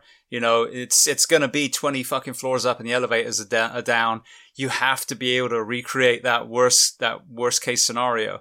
Now, obviously, ideally, when you're going to redline, that kind of stuff needs to be in a training environment where you're not responding to calls. But when you are, it's the same exact thing as we were talking about with the CrossFit or the Strongman on shift, is just get somewhere where you're not comfortable. You don't have to kill yourself. Take regular breaks, rehydrate. But if you're not working out your gear, then you're immediately setting yourself up for failure when you need to perform wearing all that stuff on you. No, what kind of workout are we talking about? Like, I'm talking like you guys doing deadlifts or doing all this stuff. I like doing strongman stuff in gear because it's pertinent to what we do. So that's what I'm saying, exactly, like doing that, or maybe raise a 35-foot ladder, advance a 2.5 hose line, like tire flips. I get it, but like I'm talking about guys deadlifting or going to the gym. That bothers me because you're right. It's for Instagram. It's for the gram. Yeah, but it is. Like, what else is it doing for you? Yeah, and I'll do that. I'm gonna actually got something. We got a rig in our gym that I've got an idea for a clickbait fun thing in gear, but it's gonna say when I post it, this has nothing to do with real world stuff. This is poodle tricks as they call it.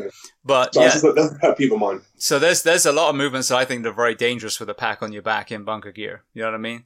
So you have to be smart, and that's why I love sleds and sandbags and kettlebells, is you can leave all the stuff on the rig. So just like you said, if you get banged out, The hoses are where it's supposed to be. The ladders are, on the rig, but you can drag strongman stuff around all day and replicate pulling a patient, advancing a hose loan, carrying dead weight. Sandbags are dead weight. So that's my thing is if you're going to get in gear, you're simulating fireground tasks. So set yourself up a scenario, like a 20-minute scenario where you're moving that stuff from A to B, and it will whoop your ass.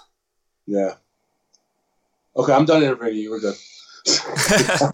Well, what about let's say Justin's take on that? Well, tell me Justin's. Yeah. I agree with I see both sides of it because I had a friend that was getting ready for Fire Academy, and she wasn't used to training in turnouts, that she was going to have to be in all day every day during academy. So she said, hey, can we do some workouts and turnouts? So we did it.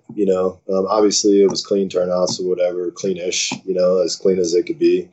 But the goal of the workout was to get her comfortable in an uncomfortable environment, which is what our turnouts are. So it's important in my opinion, it's important as firefighters that we understand that uncomfortable environment and that we're used to it, that we're putting our gear on. I mean, you shouldn't. Hopefully you're fortunate enough that you're not going multiple shifts without putting your gear on. Hopefully you're going to calls and you're doing that. But I don't think it's necessarily a bad thing.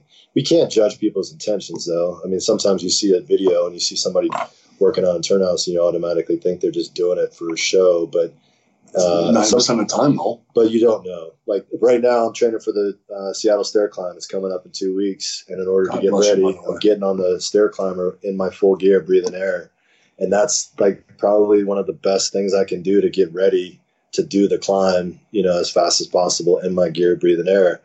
By the way, strong men don't like stairs, by the way. That's my enemy. So I think just, be smart about it, obviously. And yeah, but you can't always judge people's intentions because you don't know. I've done fundraisers where we've worked out in our gear in order to show people how challenging it can be to move around in our gear and all that stuff. And it's to raise money. We've done that to raise money for the Seattle Stair Climb and other events. I've done workouts in gear,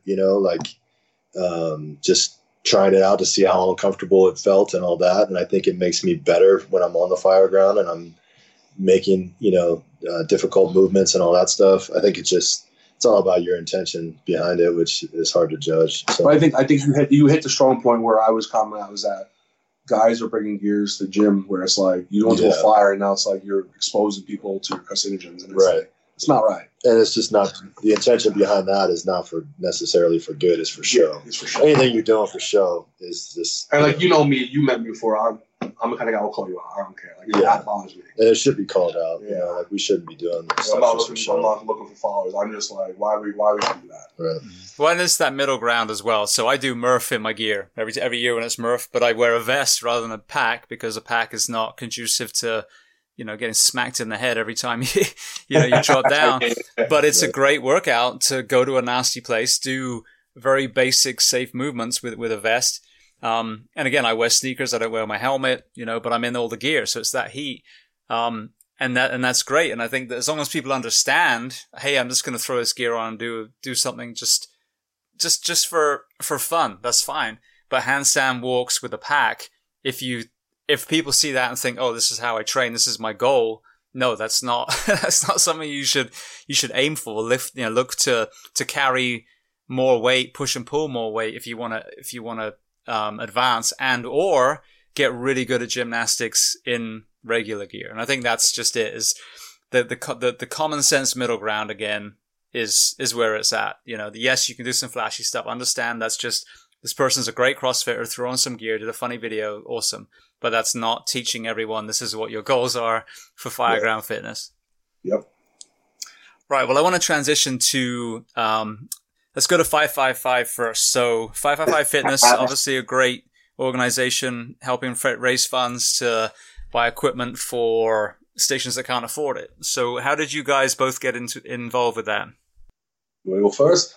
Yeah. You've been there for longer than I have. So in 2016, I competed in the Firefighter Throwdown, which used to be a firefighter CrossFit competition. and it was in San Diego in January of 2016. And I met Pip and Ava and Larry Mancuso, who was the founder of 555 Fitness. I met them at the event. They told me a little bit about what they did. I didn't really get it, but saw the little dude with a mohawk and a beautiful model, Ava.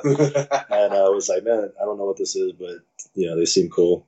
And then in August of that year, I competed at the other firefighter throwdown that was in Atlanta. And something clicked about it. Then I understood their mission. I saw that the whole goal of 555 Fitness was to specifically reduce preventable line of duty deaths, so mostly cardiac related line of duty deaths. And the fact that 40 to 50 firefighters are dying almost every year of cardiac events, and it's almost 100% preventable. I saw that was their mission, and I told Pip then that I wanted to get on board and do what I could to support the mission. And he ended up coming to San Diego that fall, and we talked about how I could support, what I could do. And he basically just said, I said, okay, what can I do to help out? And he said, well, what do you want to do? And that's kind of how it's grown from there. So I became like a core member of 555 Fitness that fall. That's how I got involved. I think, I grew up with Pip, like in the area. I knew a lot of people. I grew up in Jersey. I found them online. I wanted to get involved because I brought, once we talked before, is that I brought a different aspect or avenue of fitness than CrossFit. Because I felt like when 555 was started, it was a bunch of CrossFitters. I'm a big dude. I want to show, firefighters that are big, like, hey, I can do it, you can do it too. So it shows you that you don't just have to do a certain type of exercise, you can do my exercise. So I talked to Pip, I found everybody, and he wrote me in. I met CJ, Jimmy, you. Which I didn't like you when I met you. You ever meet a guy where you're like, oh, this guy's gonna be like a douchebag, and then he turns out to be your best friend? That was drunk. He comes into my firehouse on St. Patty's Day with a bow tie with his mustache. I'm like, who the fuck is this guy? Next thing you know, we're doing karate in his garage. Yeah, building bunk beds, So yeah, I started with 555 because I wanted them to get like strongman involved. So they took my shirt, the Chaps Are New Abs, and I told them, listen, all the money that goes to those shirts, put it to a 555, and I started going to shows with them. And what I saw is you walk around, these shows, these conferences, FDIC, all these like EMS shows, and you see the bigger firefighter looking at like a guy like Justin or a guy like Levi, they're all in shape. It's like, I can't do that. And then all of a sudden they see me, I'm like, you're going to do it. And they're like, oh, you're a big dude. I'm like, yeah, let's do it. And all of a sudden they're deadlifting 300 pounds and they never knew they could. So I wanted to bring the aspect that, like, I want to show, hey, you're a bigger fireman. You can do it because I can do it. There's no excuse. So that's how I think I got involved in 555 is I want to help the bigger firefighter out there, And that's kind of what, if you want to lead to an O2X, is the same way. Yeah, well, we will, yeah. But you're absolutely right, though. There needs to be a diverse group of faces is the wrong word, but just advocates. Because, yeah, if you're the super slim endurance athlete saying, hey, fireman, you need to come join us. And big guy's going to be like, no. Yeah, exactly. And vice versa. If it's all Wills and someone Pip size comes, then they're going to be like, well, I don't relate to what you're trying to tell me, So, yeah. And that's what I see with the 555 group as it is. Men, women, different shapes and sizes, different sporting backgrounds. And that's it. It's kind of like what we were saying before. Find your nucleus. Find what you want to do. Not that you have to do. What do you want to do? And then build off that. I also think too that what makes 555 really great, and I'm proud to be a part of it, is we're all humble. Like, I remember, like I had a strongman show yesterday in Brooklyn, and this guy drove up from South Carolina just to do it because I was there. He was like, "Wow, you inspire me to do this," and I was like, "Who, me? I'm just a fireman, So I think that makes us thrive is that we're all humble about what we do. There's no Insta famous. There's no look at me, I'm the man. It's we're all here for a core mission, as Justin says. Justin has the right thing when he says the mission, and it's not about us. It's about the mission helping firefighters, and everybody in 555 is so humble, and it's like, yeah, we're just regular people, right?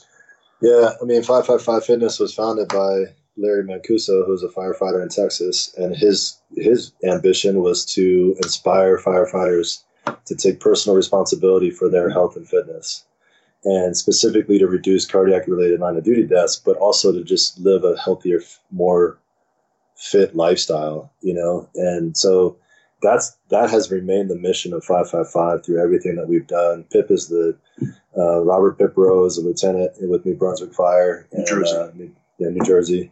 And he's the director of 555 Fitness, and he does a great job of kind of guiding the organization and, making connections with civilian companies that hear our mission, they hear about what's going on, and they see the work that we're doing, and they get on board with it. And we need them in order to survive and thrive and make the impact that we're doing. I mean, the reason why the South Carolina firefighter comes up to do the strongman competition is because he's inspired by what Billy's doing on social media. Yeah. A lot of people, it's humbling. In the fire service, there's a lot of negative connotation with social media, and I get that. A lot of people use social media for a lot of bad stuff, for a lot of, selfish stuff. But 555 Fitness basically exists on social media, and we use it to inspire other firefighters and to share our mission with non-firefighters so that they understand that when we say 40 to 50 firefighters die of cardiac events while responding to, while working at, or following, not just fires, but medical aids, traffic accidents, all that stuff. If we can prevent one of those, then let's do it. Like, that's what we're driven by. If we can save one life, then that keeps a firefighter on with his crew, with his family, living a healthier, fit lifestyle. That's what we're going after. There is no perfect picture. There is no, exactly. This is what a firefighter should look like. You are what you are, and you do the best you can at where you're at, and all shapes and sizes, all backgrounds, all, whatever. Like, I can't do the stuff that Billy can do. And he can't do the stuff that I do. Handstand push-up stuff. but handstand pull-ups. But somebody's actually probably trying that right now. We're gonna, there's going to be some internet challenge now.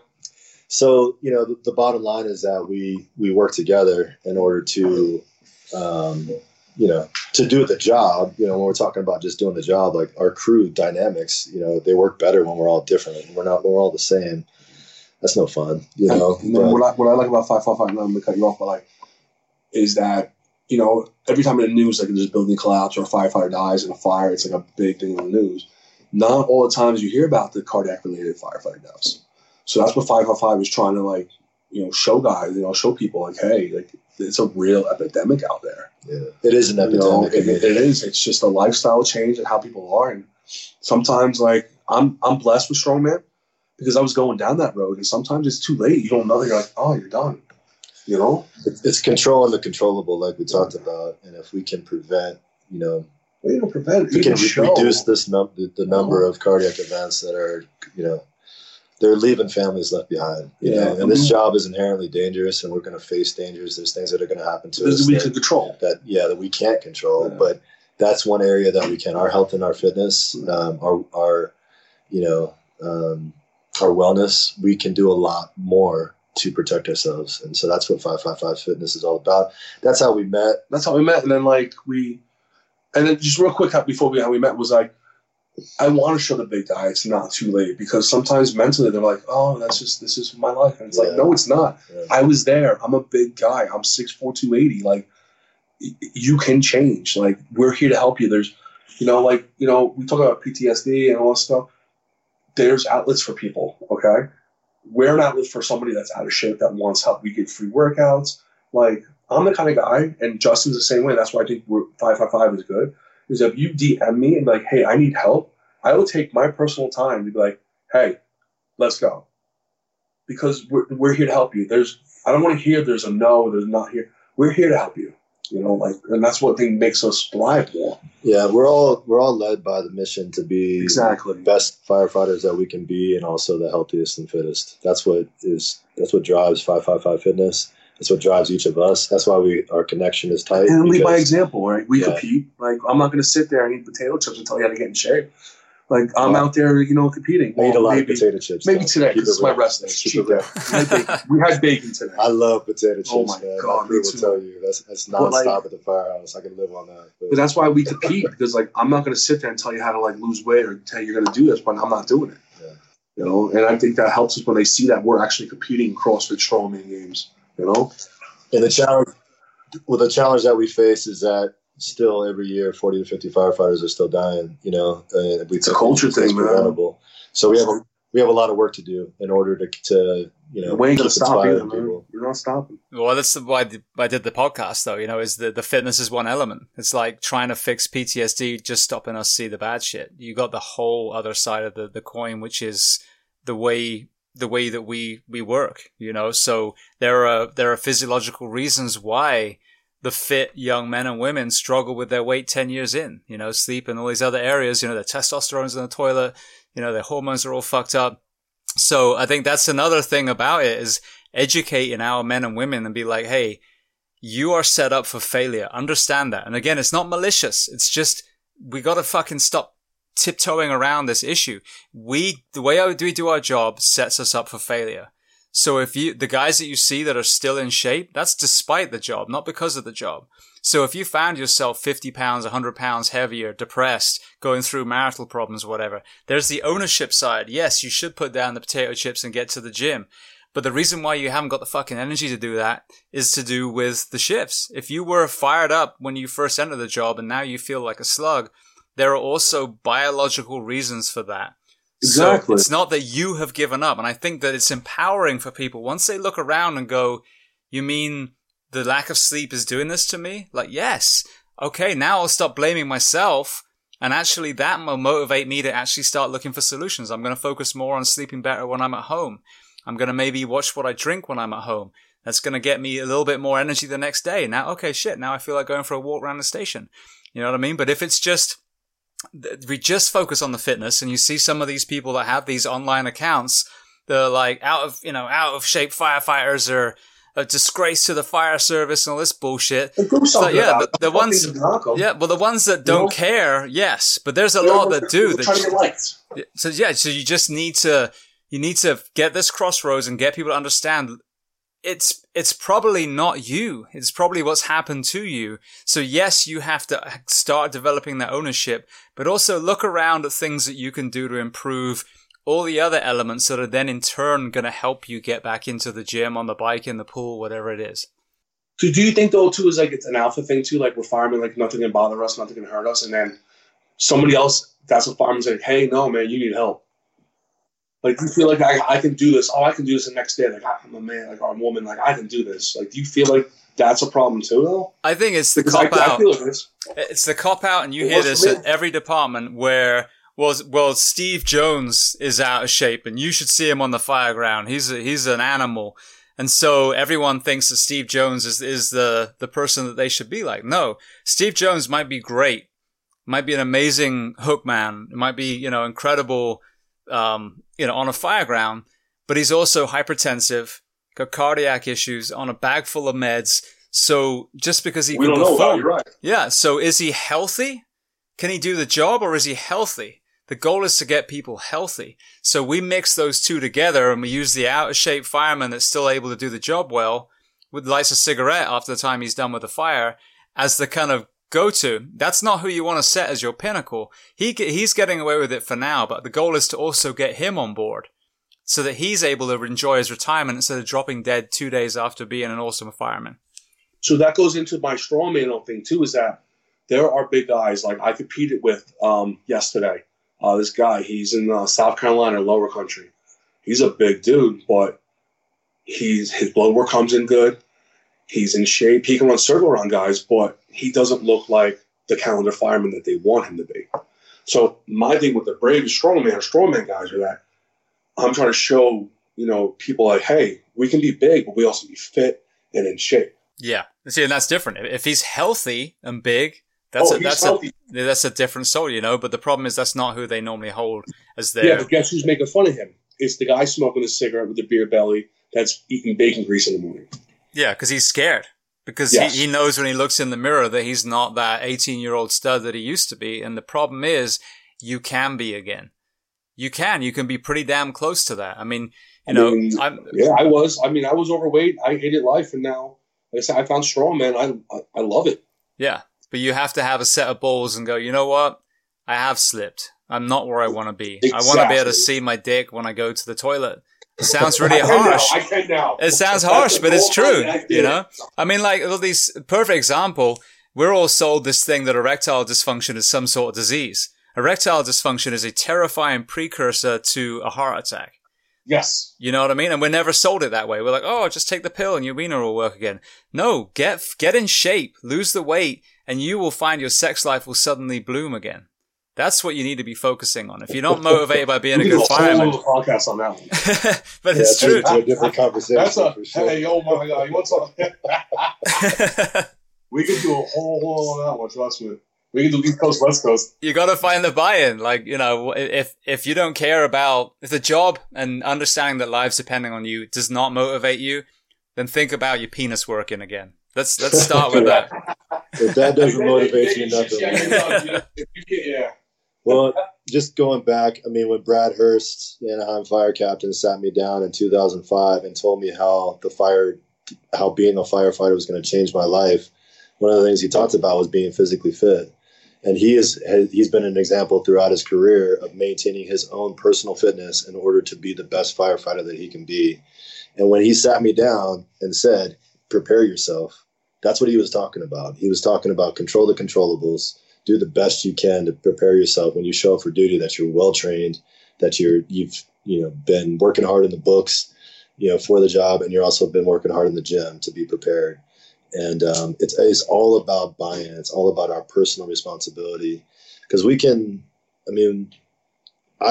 gone down the road of trying to tell fat firefighters, you need to be more fit, or telling unfit firefighters you need to be more fit or whatever. That doesn't work. And it's not fair for me. Like, in all honesty, who the fuck am I to tell a guy that's been on the job for 20 years that he's too fat to do the job? Well, he's done the job for 20 years.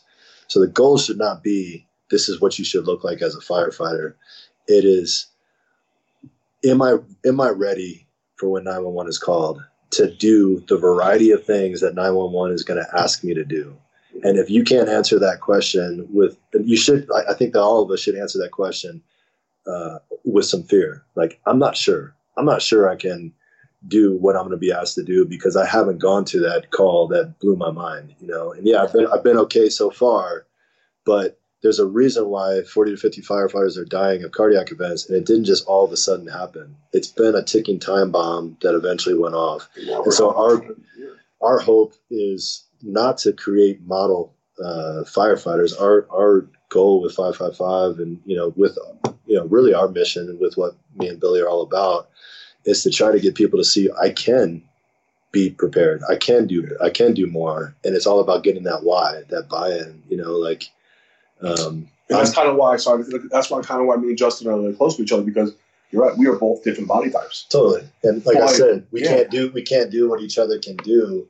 But I want Billy to be the best and fittest firefighter that he can be. That's different than me. And ultimately, we're talking about our lives. Yeah. When Brad sat me down and drew that roadmap, he was talking about my life, not just my career as a firefighter, but my life outside of that. And that's the nature of our job. It affects us. So we are trying to do the best we can to prepare ourselves to be able to be more resilient in the face of those demands.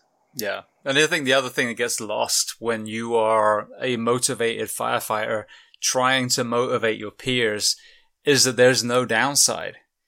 Like, when you get better at your job, here's the kicker. A, your penis is going to work. We just discussed that. But B, that's a good motivator. I'm not going to lie. Let's start using that. It is. I'm going to have to come up with a good t-shirt. Oh my God. Hey, I know a guy who can make those. But the other thing is, it's longevity. Like, what's the only carrot apart from our innate love of the job, which we all have because this is the best fucking job in the world. What's the other motivator? It's when I retire. Oh, you firemen, you get such great benefits. We all know that that's slowly getting, less and less true. But the men and women are chasing that carrot on the end of the stick, the retirement. Well, let me ask you this. If you let your health slip, on average, we die 5 years after retirement. But you can change that. You can say, you know what, state of California, state of Florida, you're going to be paying me for a fucking long time because I'm eating well, I'm exercising, my wiener's working amazingly, right?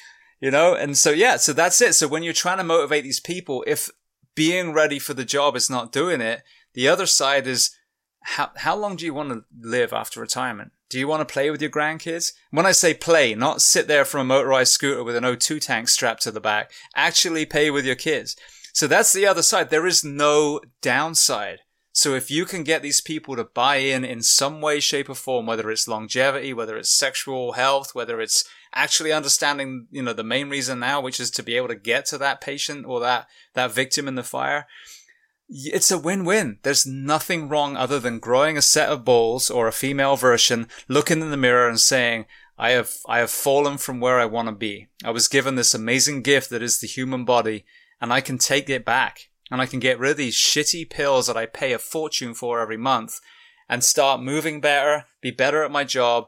And then when I retire, live a long retirement and enjoy the fruits of my labor.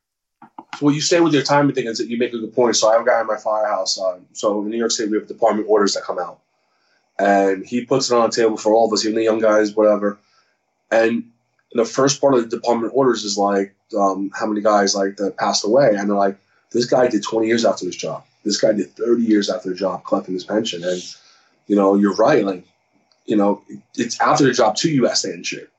Like, it's not like, hey, I'm done. Like, I retire 44 years old. Like, do I want to live 2 years after? Like, no, I want to enjoy my life. And like, you're right. Like, I want to like keep in shape. You know, it's a big factor for me because I was there. I was in the dark side where my gear didn't fit. I couldn't get up a flight of stairs. And I'm like, what happened to me? And, you know, I found Hans in Global Strongman Gym, but then it led me to guys like Justin, and they keep me on the track I'm at right now. You're right. I think it's, you have to tell yourself, hey, I need help.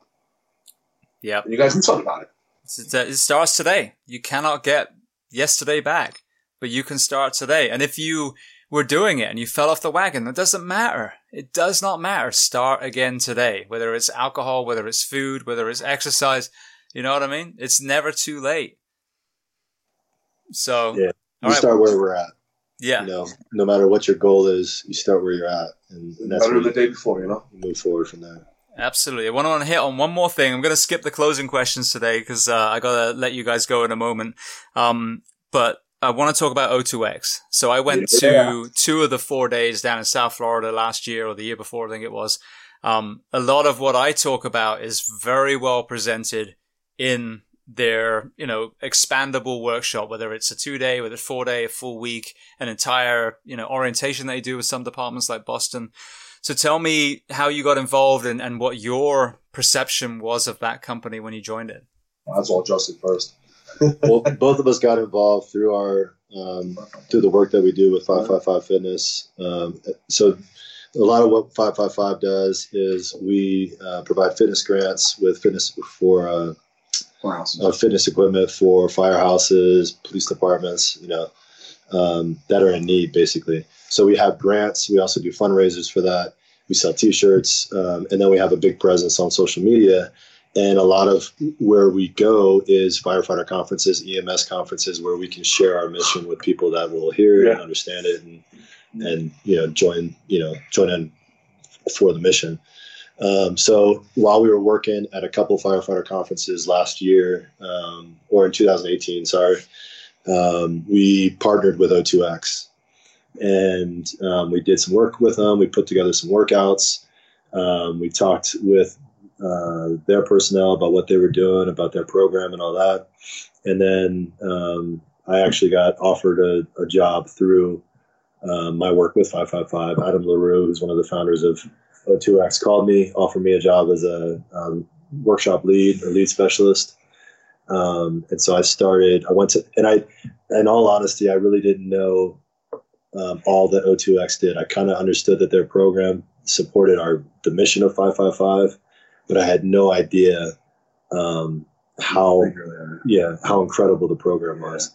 He sent me to my first workshop to observe and to try to learn how to be a lead specialist, and it blew my mind because it was not only, we weren't just talking about fitness, we had doctors talking about sleep health. We had registered dietitians talking about proper nutrition for the firehouse. We had yoga.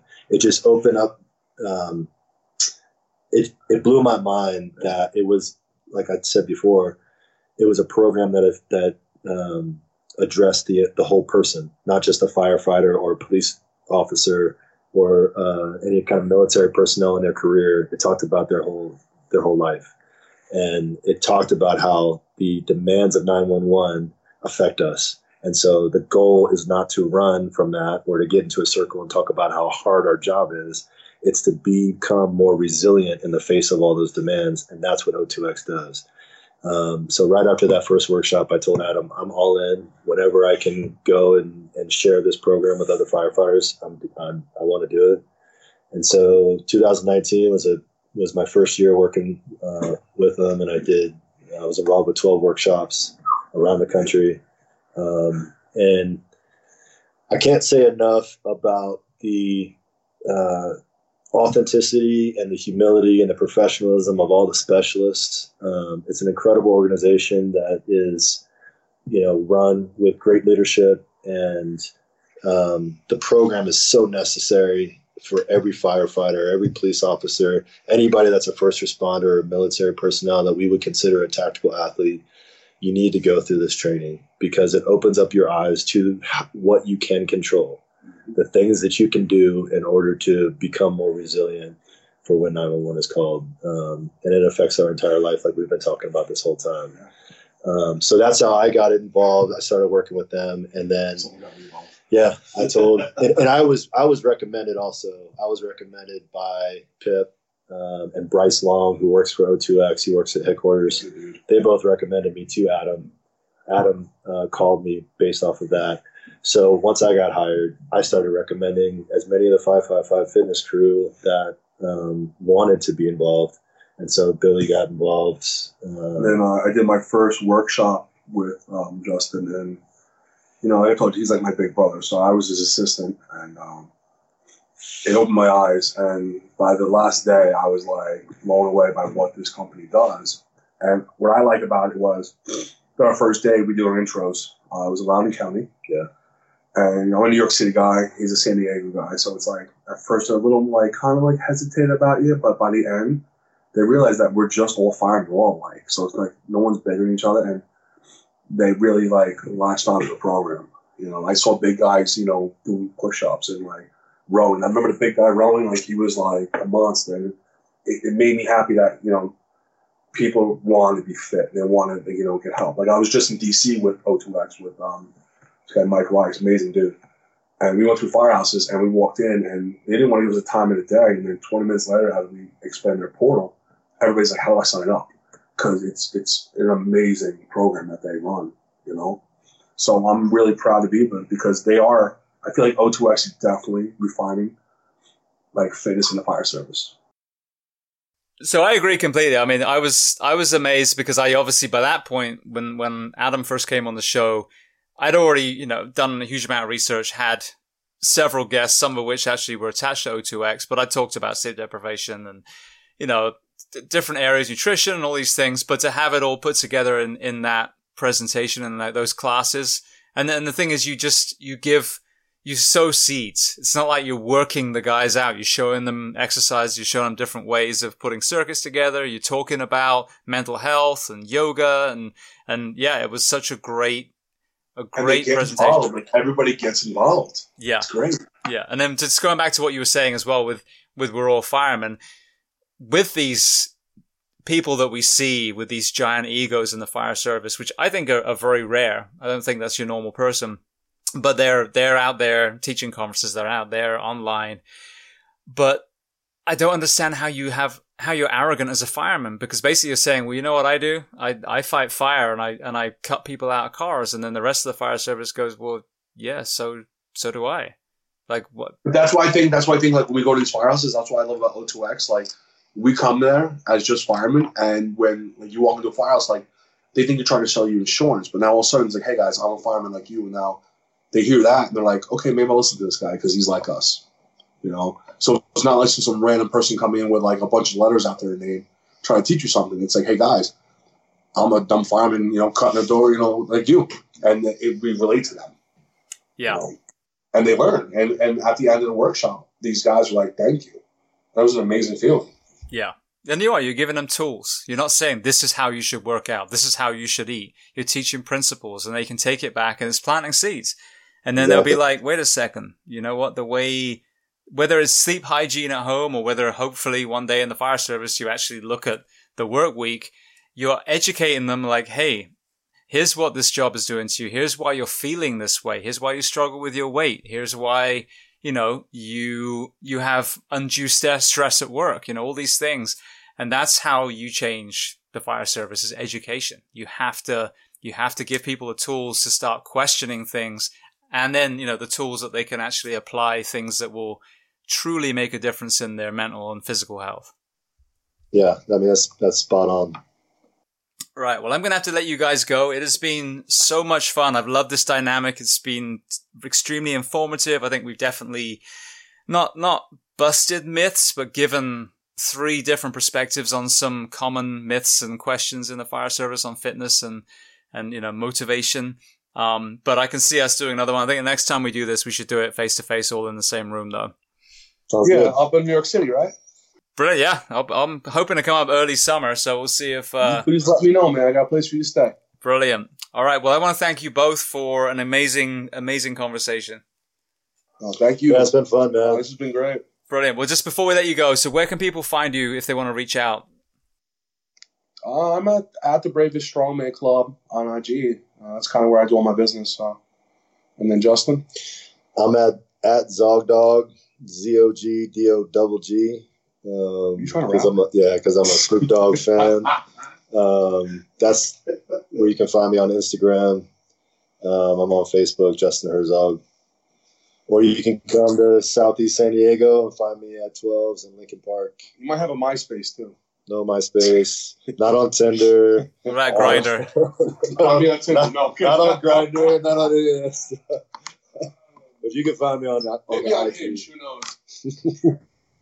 Yeah. No worries. Hey, and I just wanted to say, I'm glad you're doing what you're doing. This is really significant. This is you popped my cherry, by the way. So these podcasts that you're doing, it's really making a big impact. We're honored to be on it, actually. And more than just the fire service, more than just the first responder community, you're making a big impact in the whole world. Yes, thank you. Keep doing what you're doing. I know it's not easy. I know it's hard work. I mean, we just talked your ear off for about 3 hours, and that's a pain in the ass. So, but it's important. The guests that you're having on, the work that you're doing, man, it's really making a huge impact. So, we're honored to be part of these guests. We're looking at some of your guests. We're like, we're just dumb firemen. Yeah. And you have so many awesome guests. Can you title this conversation with 2 knuckleheads? Well, it's technically 3 knuckleheads because I'm a dumb fireman too. So there you go. Hey, we all been to the Iron Horse. Exactly. There it is.